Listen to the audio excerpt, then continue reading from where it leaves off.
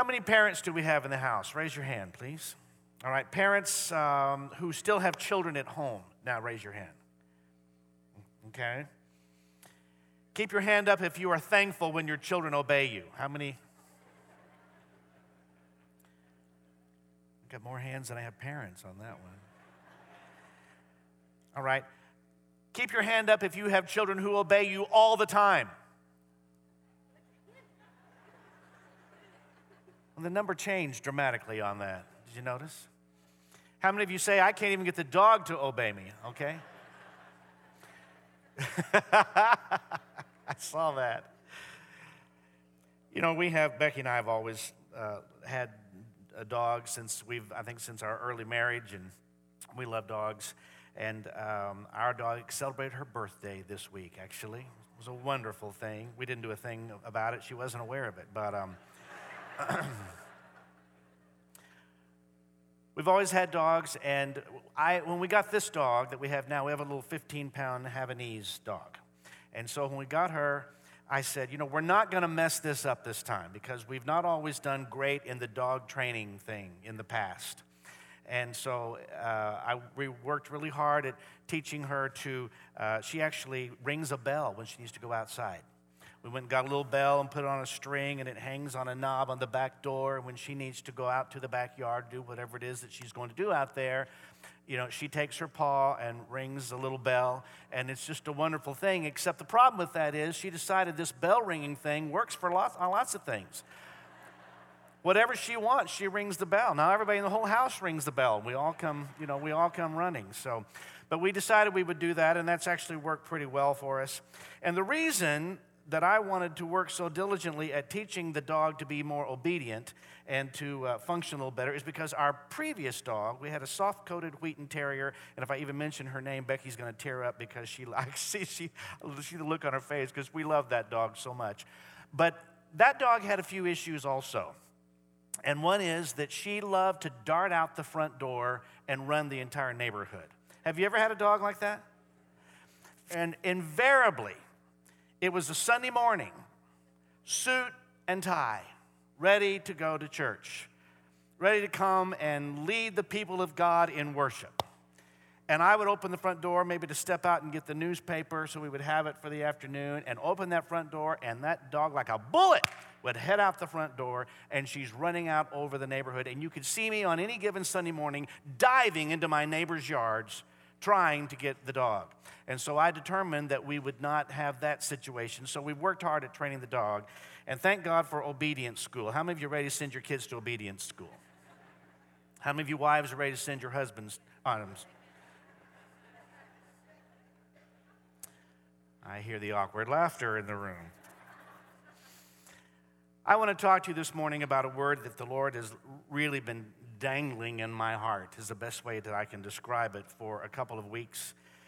And this message, as are all of my messages, this message is for me as much as it is for you. And the word is a very simple little 4-letter word, but it defines for us the very foundation of our walk with the Lord. And that very simple little word is this: obey. Obey.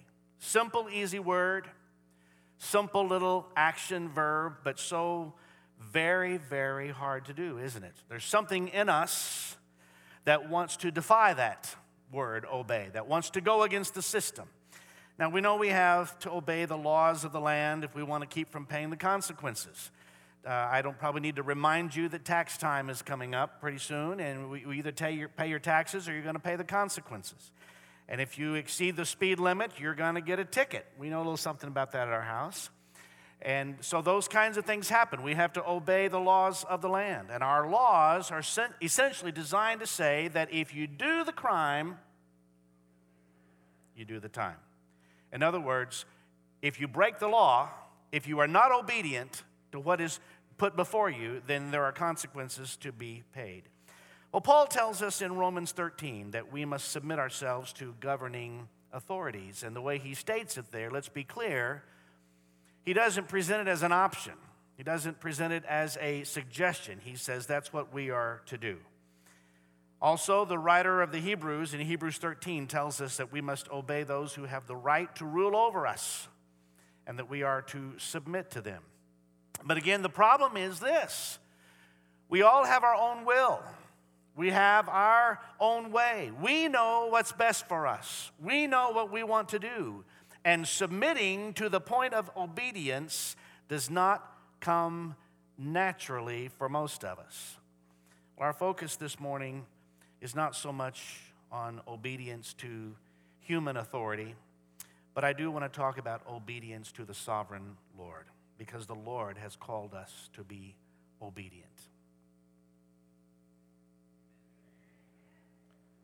Hallelujah. Most of us in this room are committed believers. That's why I asked that at the beginning. I know that you're here because you love Jesus. You've committed your life to Him. You've declared Jesus to be Lord of your life. And that should mean for us that we've given Him the right to rule and reign in our lives, and that we submit to His lordship and to the authority of His word. But the reality of it goes a little more like this. Those are things we say, and we may mean them with our heart, but the truth is that most of us live our lives as though His word and the guidance He gives us through the indwelling Holy Spirit even is something that we can take as an option or that we can take as a suggestion. And it sure seems to me the further we go in life, the more our culture is coming to bear on us, that becomes more and more true, that we take the word of the Lord as an option. We take it as a suggestion. And essentially, what we say by our actions is we'll submit to His word and His will if we like it, if we like what He's saying, if it appeases our flesh, if it's convenient to us. We'll obey if it's convenient. And I think like we say it's a God thing, it's a God thing if we like it. It's a God thing if it appeases our flesh. It's a God thing if it's convenient for us or if it doesn't require too much of us, if it isn't going to cost us anything. Well, I'm calling us here today from a life where we take His word as a suggestion to the place where we truly live consecrated lives and accept His word and His will as the final authority. How many believe in the authority of Scripture? We need to be called back to that place where it's no longer an option, but it has absolute authority for us. And we do that not only because we trust Him, not only because we know that He knows far better than we do what's best for us, but also we do this, church, we choose to live a life of obedience to God because He's the sovereign Lord, and our life of submission to Him is a reflection of our love for Him. We do it because we love Him. And again, our culture is constantly beating us and badgering us to follow other gods. Have you noticed that? It's all around us. Other gods that are there. And it's just there for us. But as believers, our obedience cannot be based upon what's trending. Cannot be based upon just what's popular. I hope you're hearing me today. But our obedience to the Lord must be based upon the Word of God and the Word of the Lord and what He says to us. Not just what our culture says, not just what's popular, what's trending. Obedience is not based upon social media, but it's based upon the Word of the Lord. You're asleep on me this morning, aren't you? I'm going to try to leave this point alone as much as I can. But I have to say, I see so many people on social media who would rather ask all their friends, should I do this or this or this, and then get all that response than they would go to and ask the Lord Jesus Himself. When are we going to come to the point where it matters more to us what He thinks than even what our friends are saying to us? When are we going to come to the point that it matters more to us what He says than what all the influences and what television and what all the culture says, that the word of the Lord is the final authority in us? We need to come to that point, and the church needs to say amen. And we must understand, church, being obedient to the word of the Lord is a deliberate, intentional choice that we make. It's not a casual thing. You just don't saunter through life, go through today, wake up tomorrow, whenever, have your coffee, do whatever.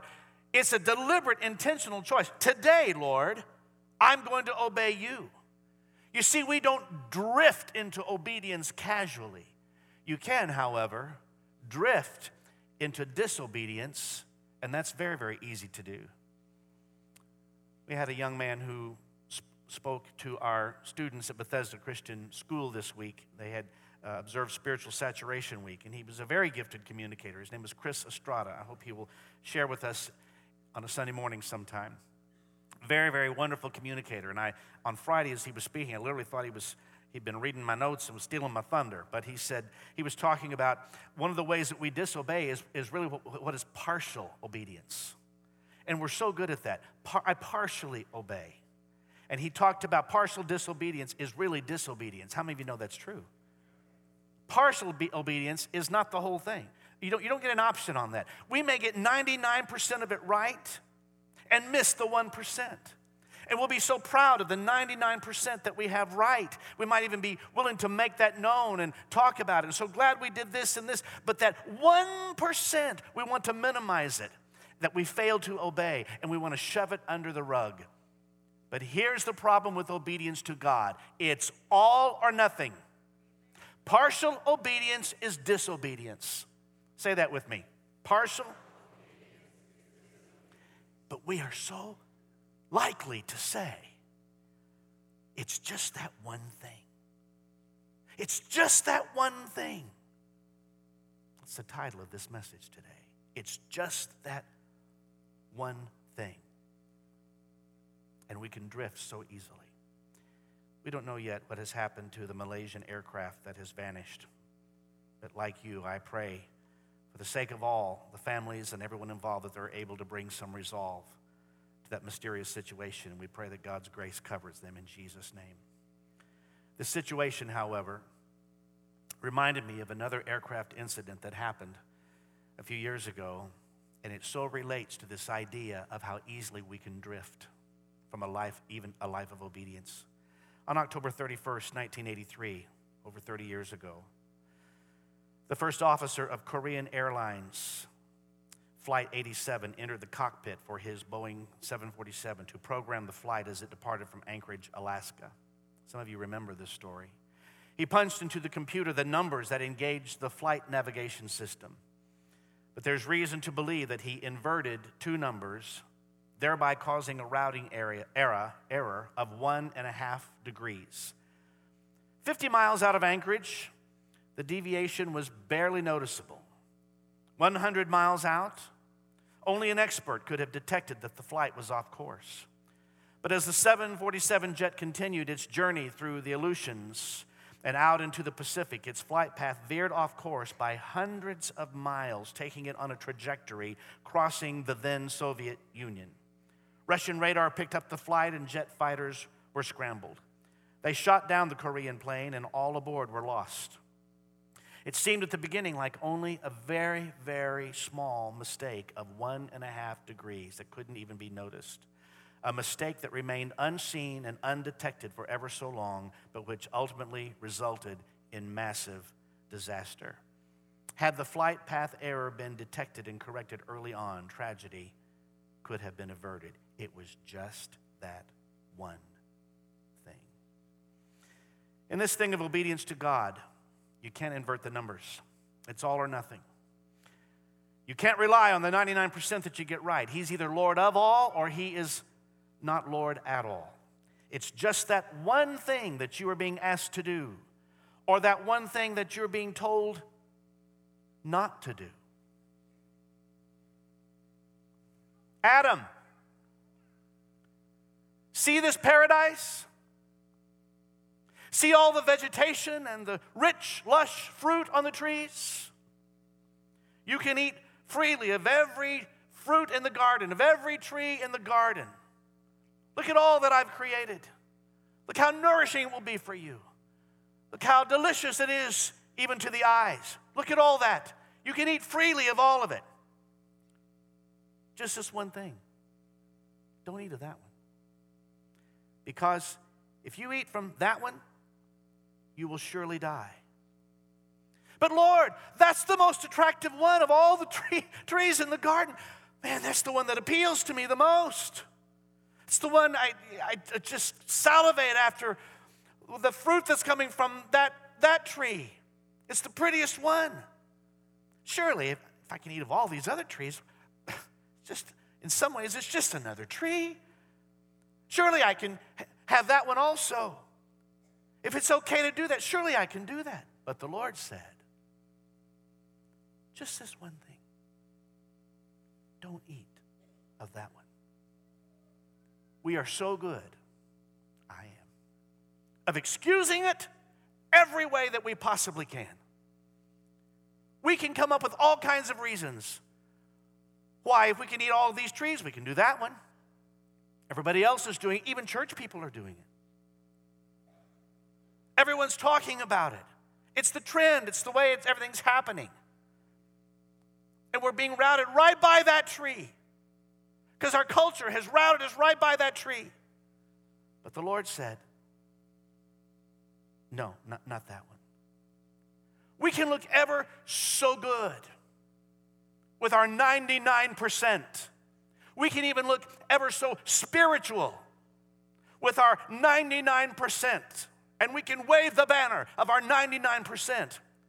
But church, today, the Lord is putting his finger right on that one thing.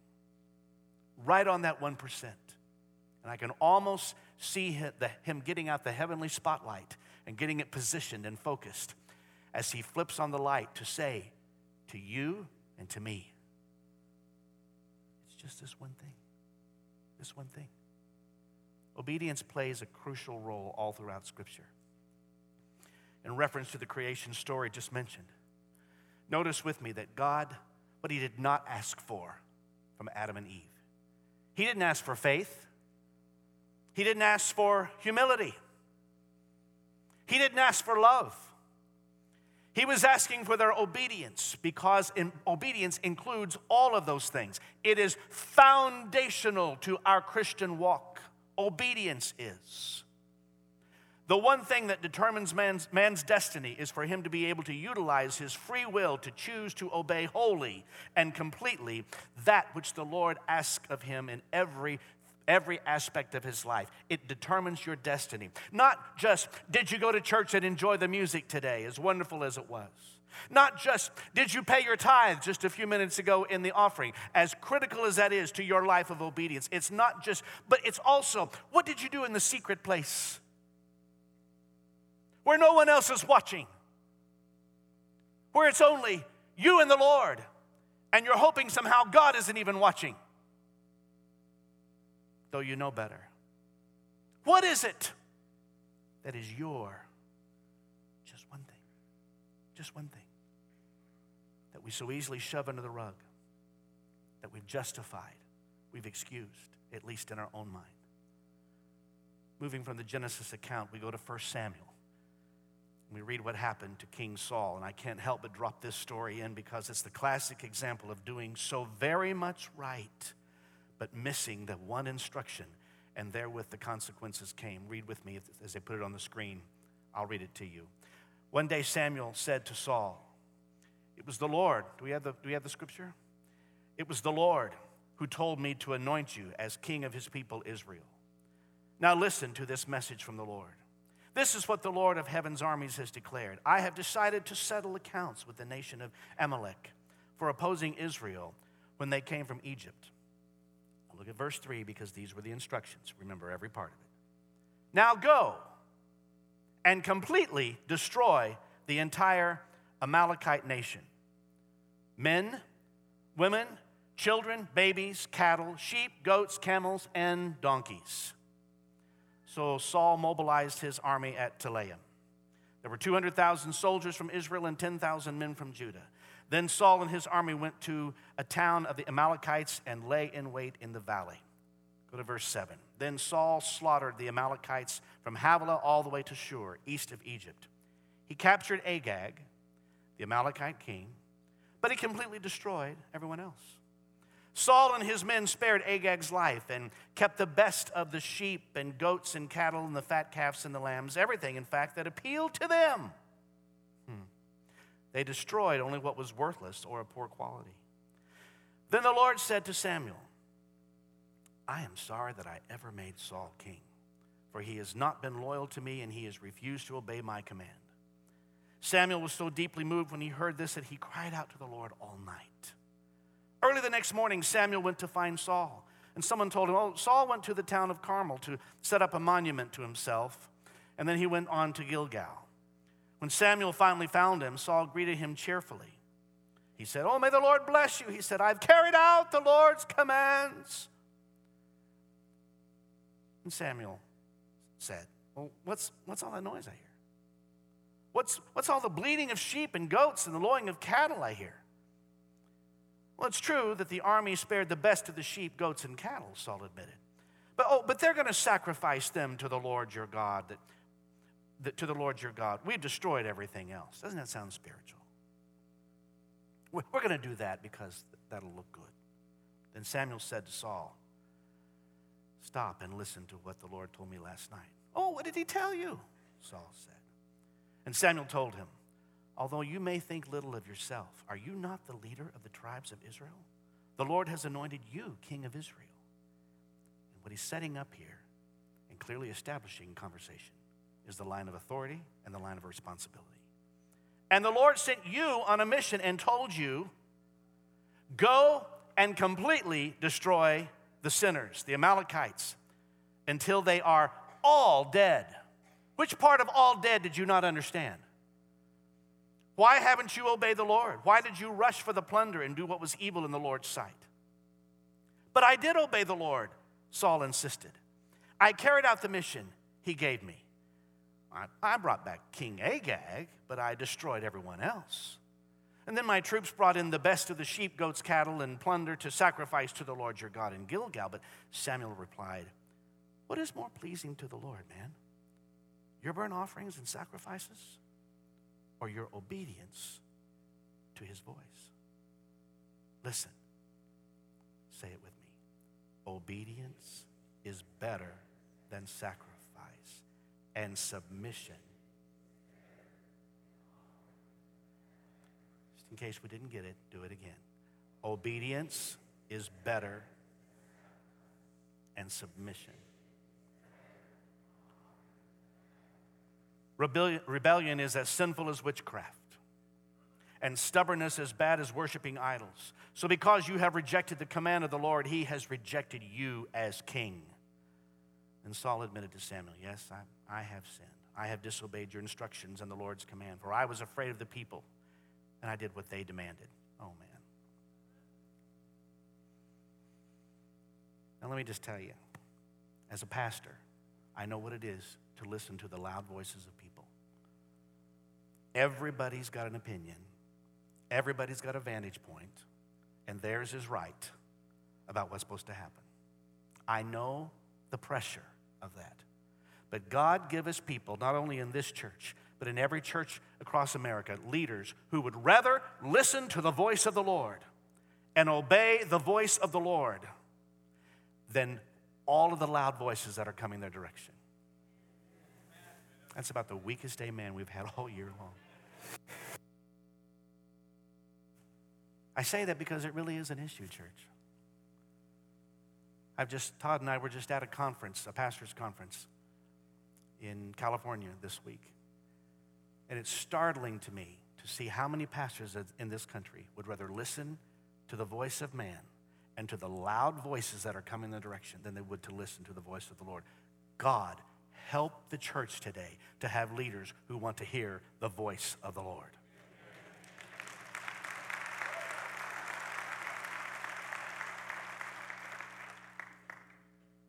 Saul cratered. He says, I've disobeyed your instruction, the Lord's command, because I was afraid of the people, and I did what they demanded. But now, please forgive my sin and come back with me so that I may worship the Lord. But Samuel replied, I will not go back with you since you have rejected the Lord's command. He has rejected you as king of Israel.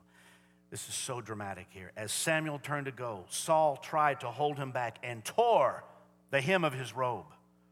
And Samuel said to him, the Lord has torn the kingdom of Israel from you today, and he has given it to someone else. And this had to hurt. Someone who's better than you. And he who is the glory of Israel will not lie, nor will he change his mind, for he is not human that he should change his mind. Then Saul pleaded again, I know I've sinned, but please at least honor me before the elders of my people and before Israel by coming back with me so that I may worship the Lord your God. Save my face. So Samuel finally agreed and went back with him, and Saul worshiped the Lord. And then Samuel said, the man of God said, bring King Agag to me. So here walks in Agag, arriving full of hope, for he thought, surely the worst is over, and I have been spared. But Samuel said, as your sword has killed the sons of many mothers, and we know how that displeased the Lord, now your mother will be childless. And Samuel cut Agag to pieces before the Lord at Gilgal.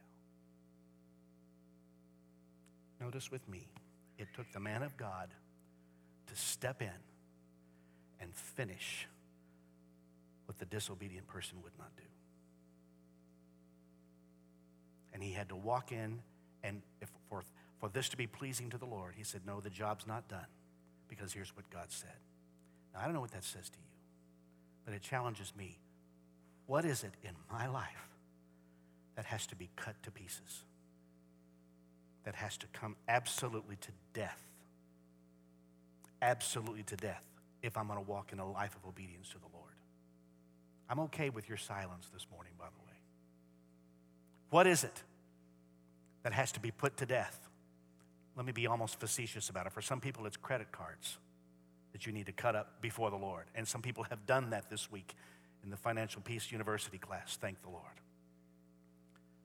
For some people, it's relationships that need to be absolutely cut to death. What is it in your life that the Lord has put the spotlight on today? It's just that one thing. What is it he's putting the spotlight on in you? It says that must come to death because obedience is better than sacrifice. We've looked at Genesis. We've looked at 1 Samuel. There are lots of places we could stop and explore this idea of obedience all through Scripture. But I want to take you to the very, very end of the book. In the last chapter of Revelation, we read something here, and I'm going to tie this together. Revelation 22. Blessed are those who do his commandments, that they may have the right to the tree of life. Remember that tree? Blessed are those who do his commandments, that they may have the right to the tree of life and may enter through the gates into the city. From beginning to end, from paradise lost to paradise regained, the law is unchangeable, and it is only obedience to the Lord that gives access to the tree of life and to the favor of God.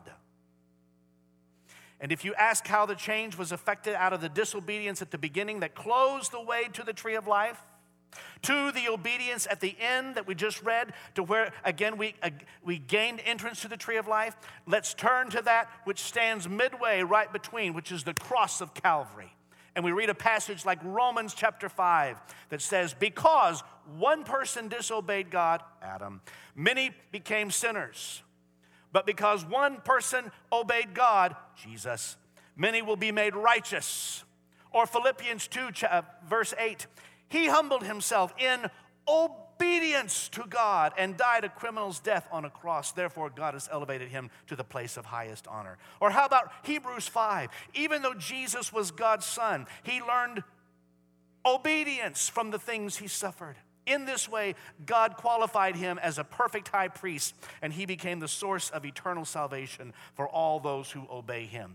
And so you see how the whole redemption of Christ consists in restoring obedience to its place.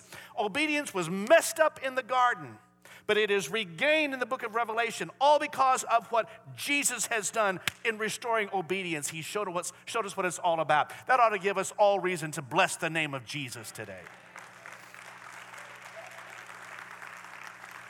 Andrew Murray says it this way: the beauty of his salvation consists in this, that he brings us back to the life of obedience, through which alone the creature can give the Creator the glory due to him.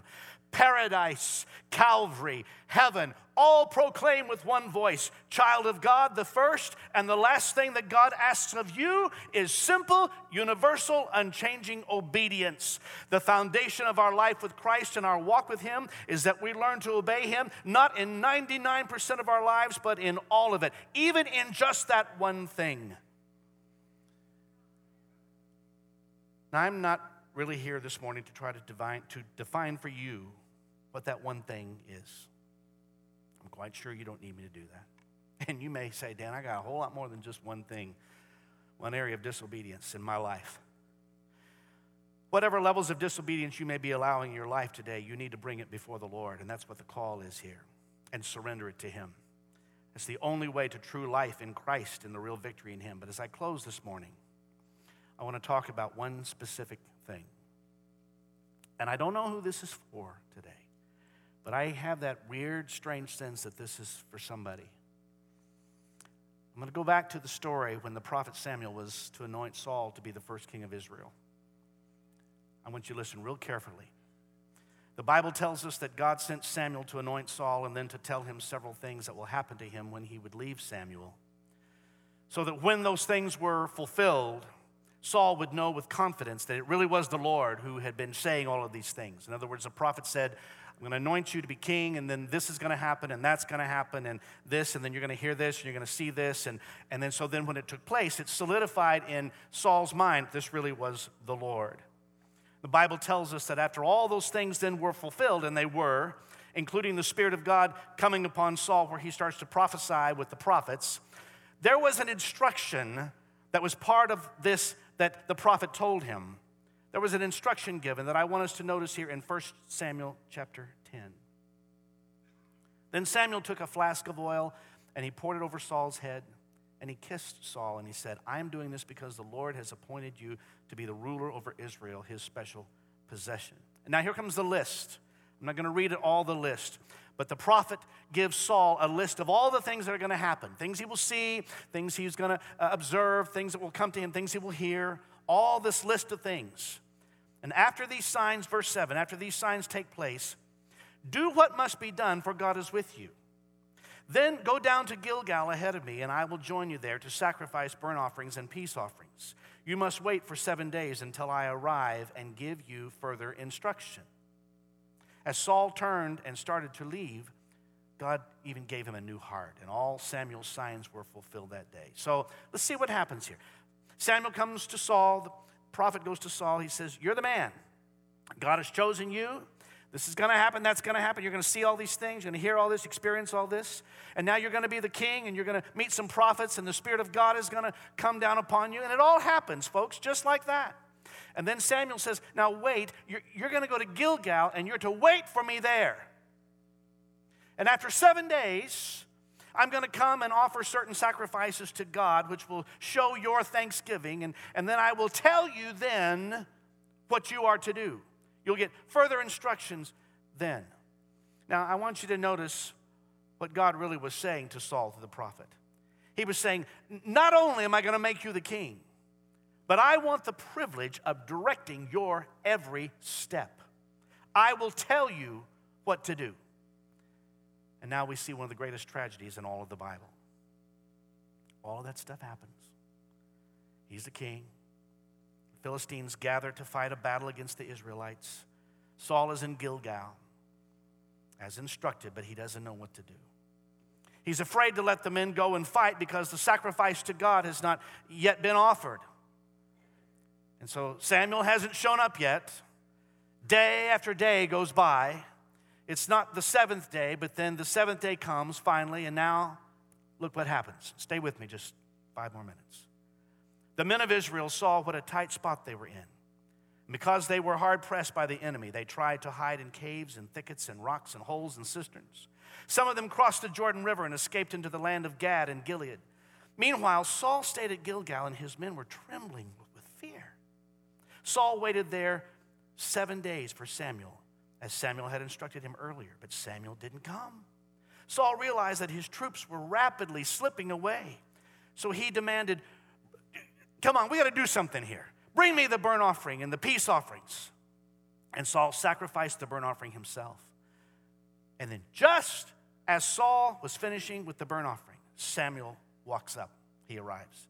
And Saul went out to meet him, and he welcomed him. But Samuel said, "What is this that you have done?" And Saul replied, "I saw my men scattering, man. And you didn't arrive when you said you would, and the Philistines are at Michmash, and they're ready for battle.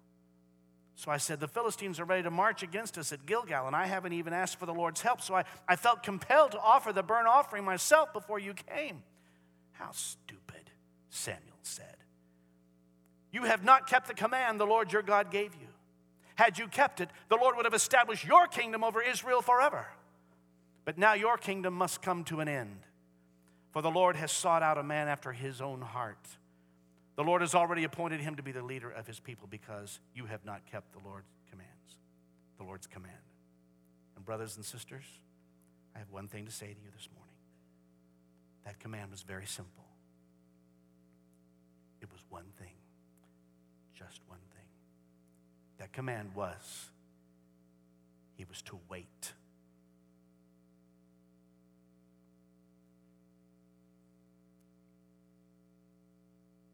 And he couldn't. And he lost everything. The Lord wanted to show Saul that he could be king. And that the Lord would be with him. But that Saul must allow the Lord to order his steps. Listen, Saul, you can't do your thing and have God bless your thing. You must do what God wants because it was God who made you the king. And ladies and gentlemen, when Jesus died on the cross and saved us, he purchased you and I. We no longer belong to ourselves. We belong to him. So what Jesus is saying to you and me today is this. Yes, I gave you the gift of eternal life. Yes, I have saved you. Yes, I have redeemed you. But I want the privilege of ordering your steps on everything. What you buy, where you move, where you go, how you raise your children, everything about your life. Because now you belong to me. I didn't buy you with silver and gold. It cost Jesus his own blood. So now we belong to him. Have the faith, the Lord is saying to us, that I will tell you what to do and when you should do it. Saul goes to Gilgal. He waits 7 days. Things get tough. Circumstances look really bad.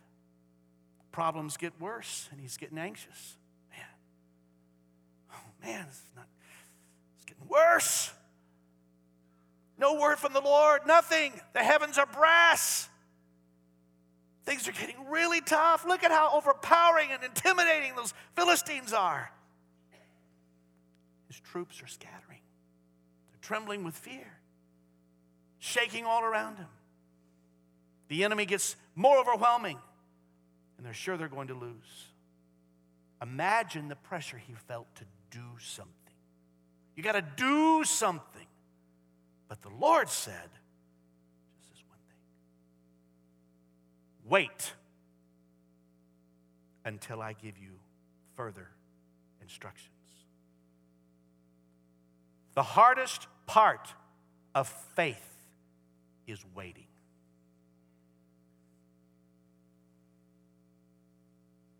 The hardest part of faith, of having faith, is waiting. Because in the waiting is when you experience all the stuff that gives you reasons to not want to have faith. Circumstances get worse. Bank account gets more empty.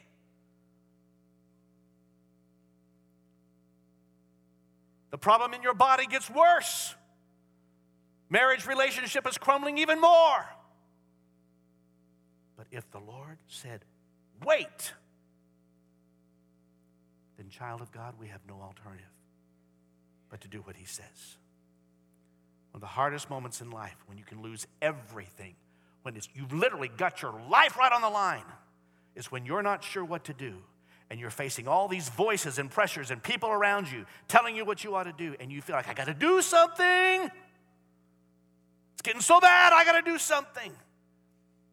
Everybody's looking at me, expecting me to do something. I got to make a decision here. He wants me to marry him. I'm supposed to take this job. It's this, it's this. But there's no word from the Lord. And the test is, will you act on your own, or will you wait for God to give you direction? Will you obey in just this one thing?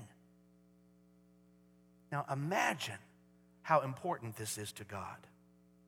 Since Saul wouldn't wait, God says, I'm done with you. Done. Done. Finished with you. Because I found a man after my own heart. And what do we know about David? Is he perfect? No. But you find time after time after time that David is inquiring of the Lord and saying, God, show me what to do. How should I fight this battle? If I fight it, how do you want me to do it? Where should I go? Where should I hide? And because of that spirit of obedience and submission to the Lord, God says, that's a man after my own heart. And Saul was rejected because he couldn't wait. It was just that one thing that Saul wouldn't do, and he lost everything. One word. I don't know who this is for today, but you may be here today and in the position of making a decision, but you've not received a clear word from the Lord. I'm here to tell you in just this one thing: wait on the Lord. Don't mess it up by moving ahead of God. There's a bit of type A personality in all of us. We gotta do it. We get nervous. We gotta do something. If God's not gonna show up, I'm gonna take this on my own. Our culture teaches us that we must get aggressive and do something. Even if it's wrong, do something. But that's not the word of the Lord. No. If we've committed our lives to Jesus, let's give him the privilege of directing and ordering our steps. But Dan, I've been waiting, and it looks like God is not going to show up. Dan, you don't know how long I've been waiting, and it just looks like God's not going to show up. I want to declare to you this morning, God is never late.